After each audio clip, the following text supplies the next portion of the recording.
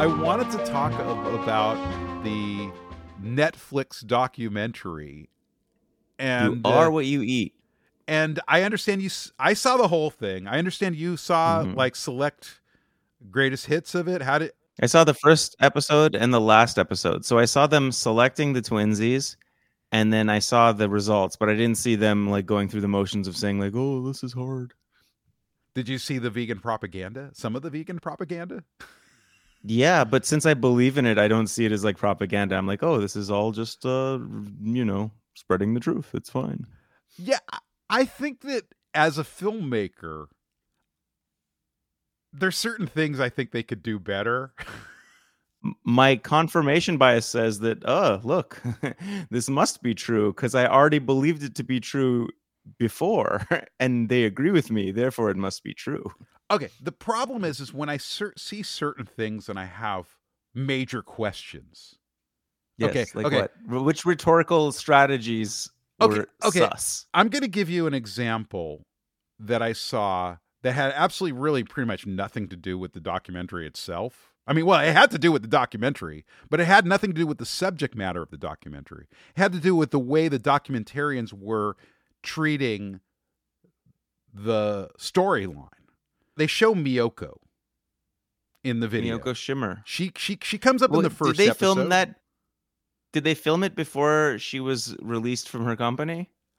Because They it must was have. as They if did she it still worked there. afterwards. But there's a whole bunch of Really? questions that How do came you up. know? Maybe it was filmed like a year ago. I felt like you know that meme of Leonardo DiCaprio pointing at the screen.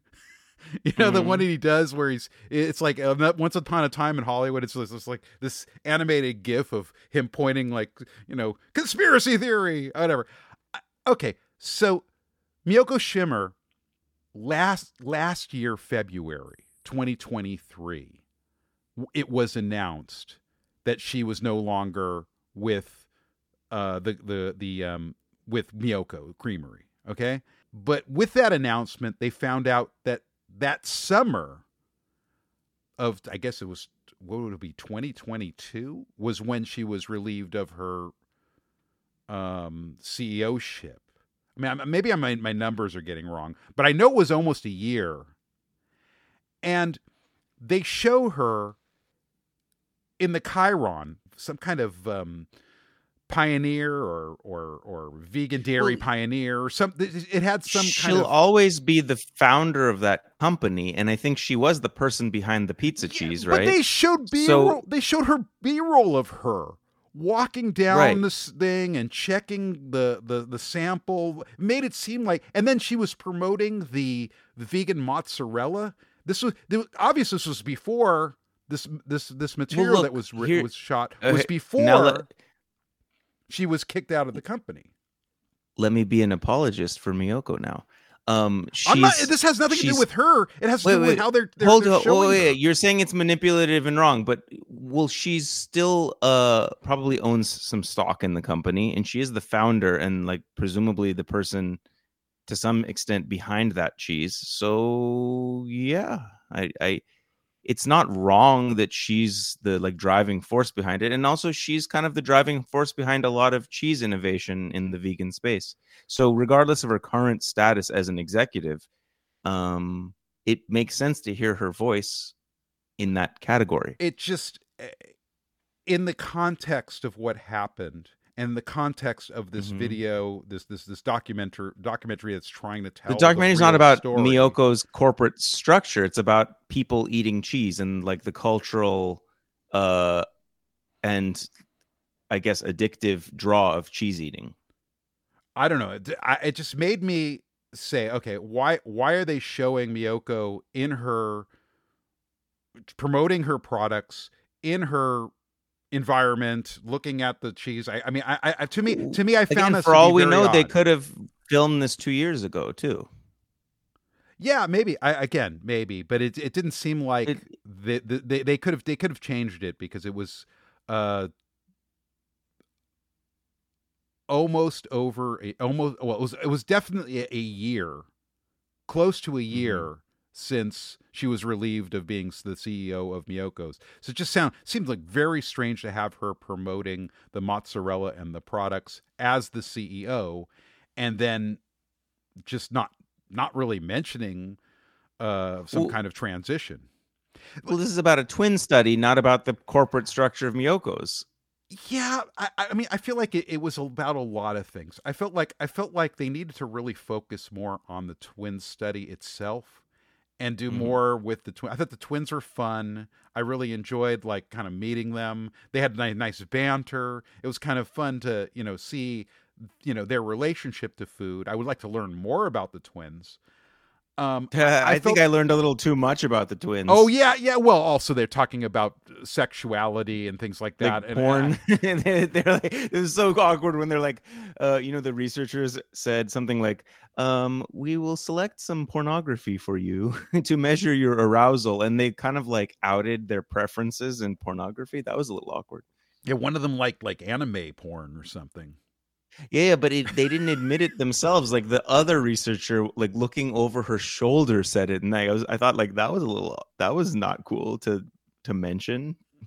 Well, anyway, okay. So what the documentary does is it follows the Stanford twin study, Which we discussed and before. it was run by this guy named Christopher Gardner.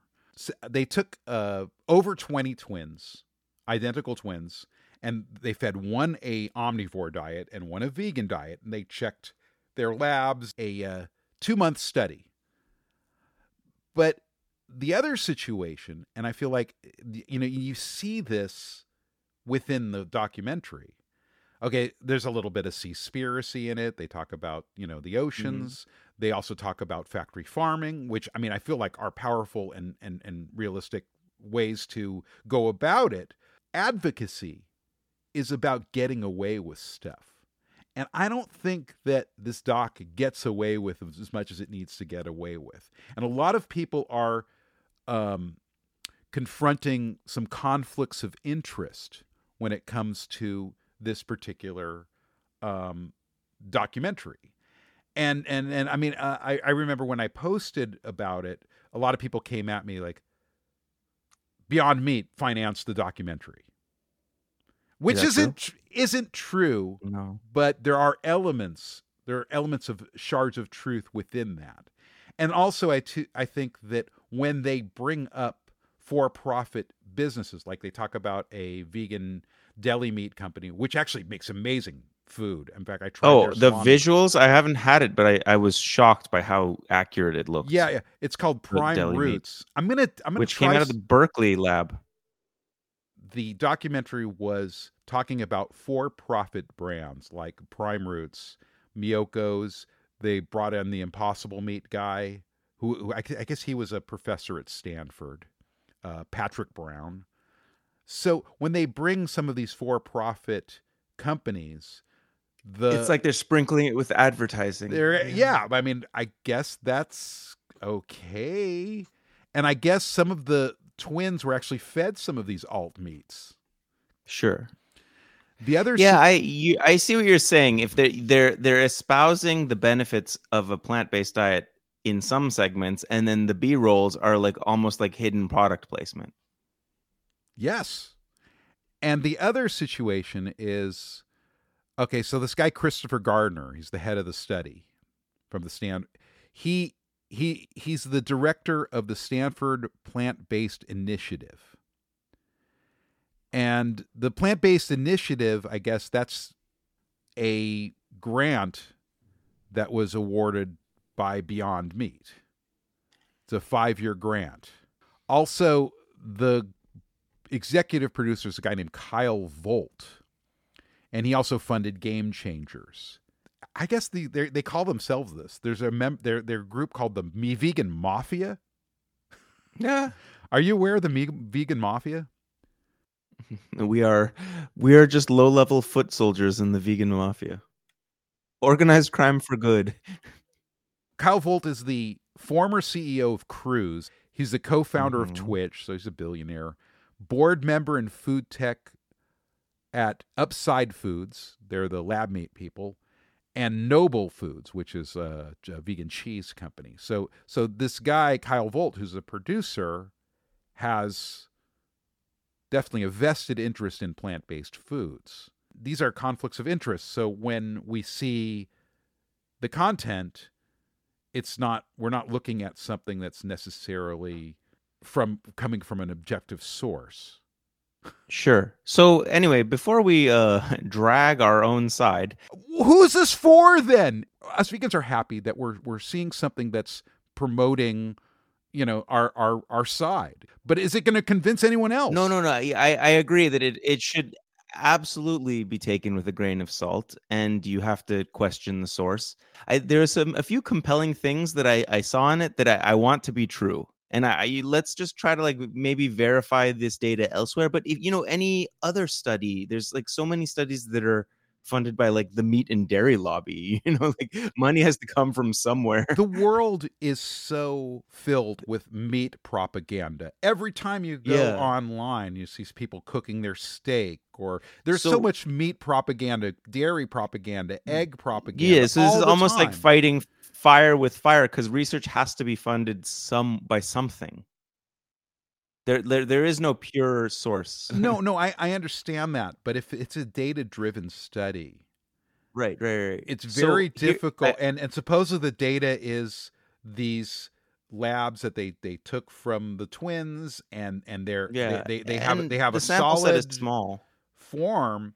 You get to a point where, okay, even if there are some conflicts of interest, like this vegan mafia guy that has meat interests, okay, I think that's even more reason to take the brands out of the situation. Right.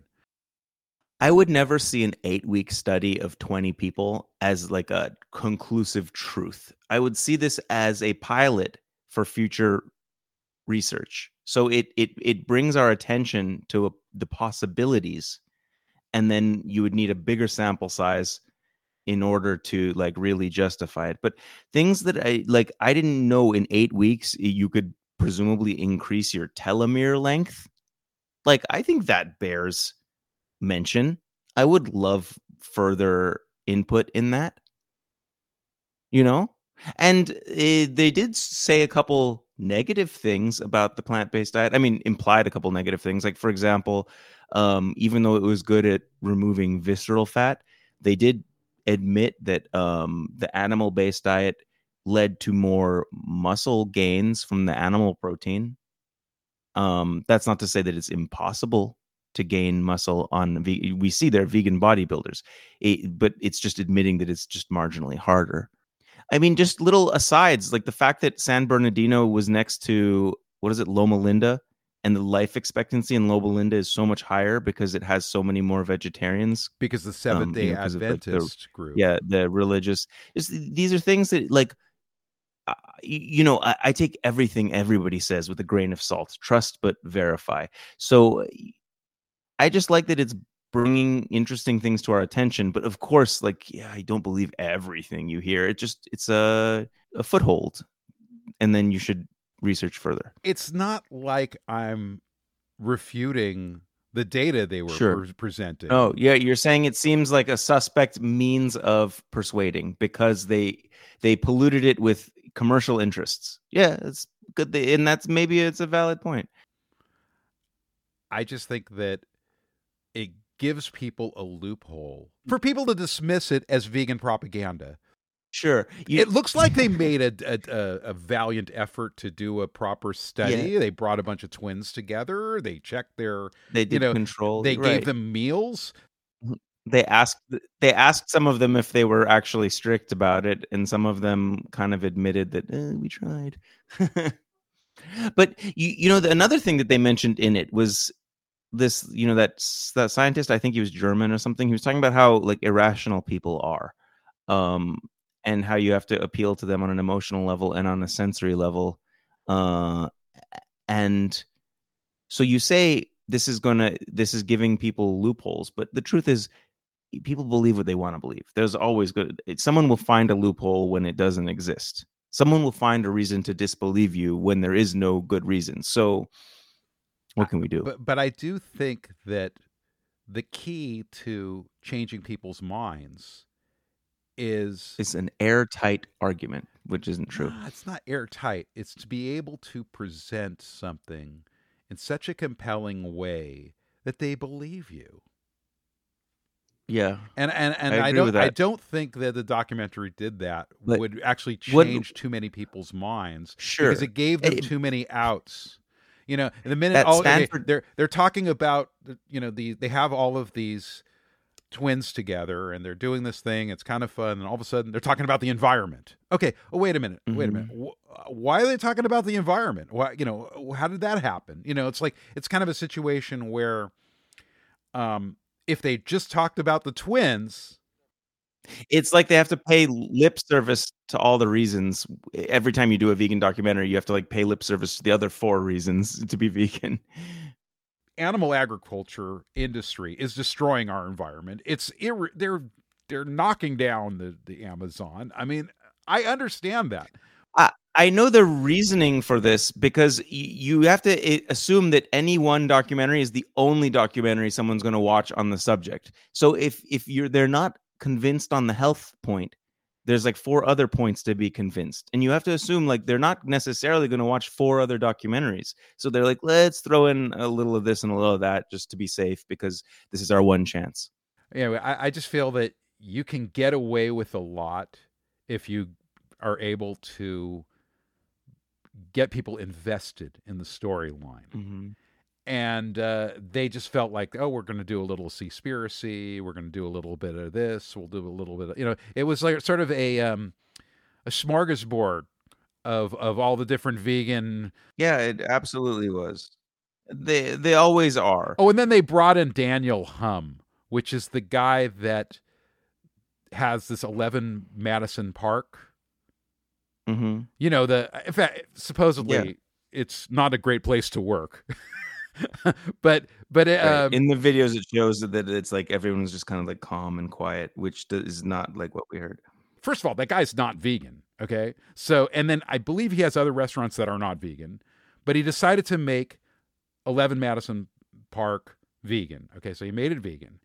And then he says, I don't care about, awards or I'm doing this for the planet. And then but I was so relieved that we still, retained our Michelin star. And it's like, okay. Got 3 Michelin stars. 3 Michelin stars. Yeah. But anyway, they bring in this Daniel Hum guy who's, I've seen his story. Like, I don't know. I've had enough of pretentious, like people, doing their vegan thing and they're trying to save the planet, whatever. Just save the planet. Just, you don't have to talk about it too much.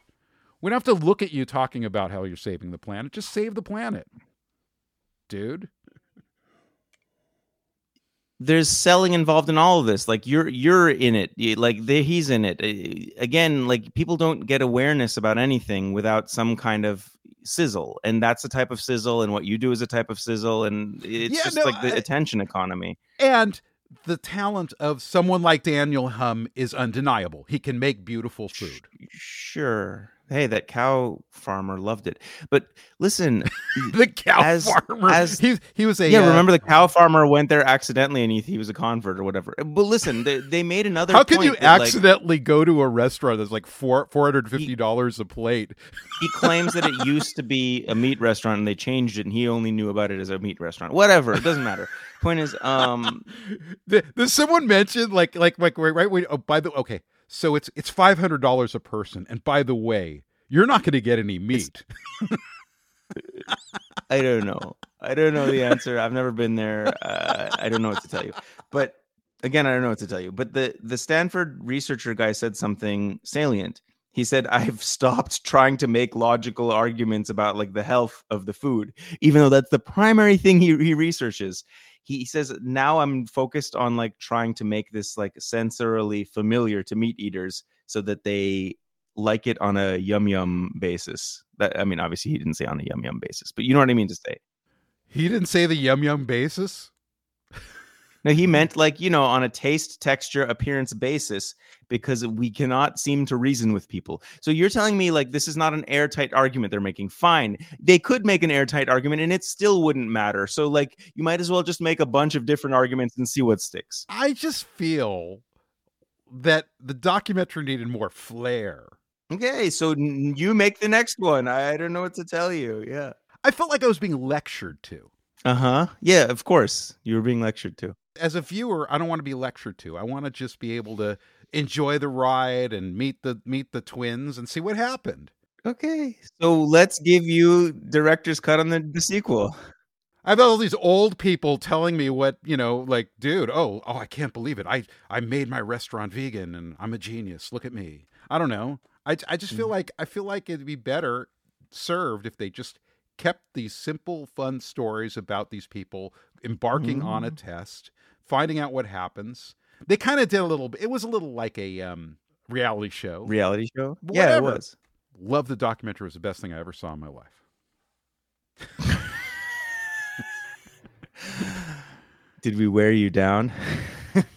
I'm tired of vegans settling for things. It's just, we can do better.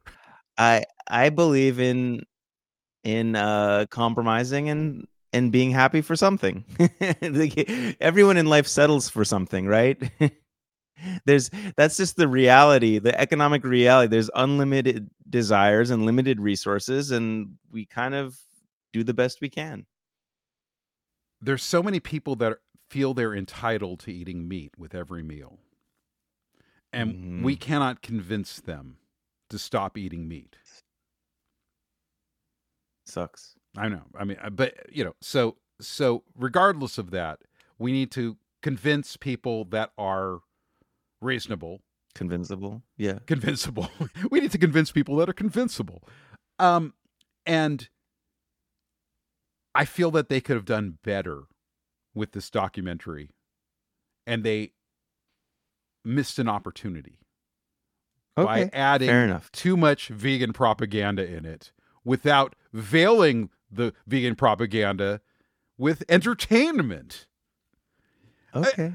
Not just that. It's like kind of a thing where, like with a joke, like you can tell someone a joke and it can resonate with them to a point what makes them, and it makes them laugh.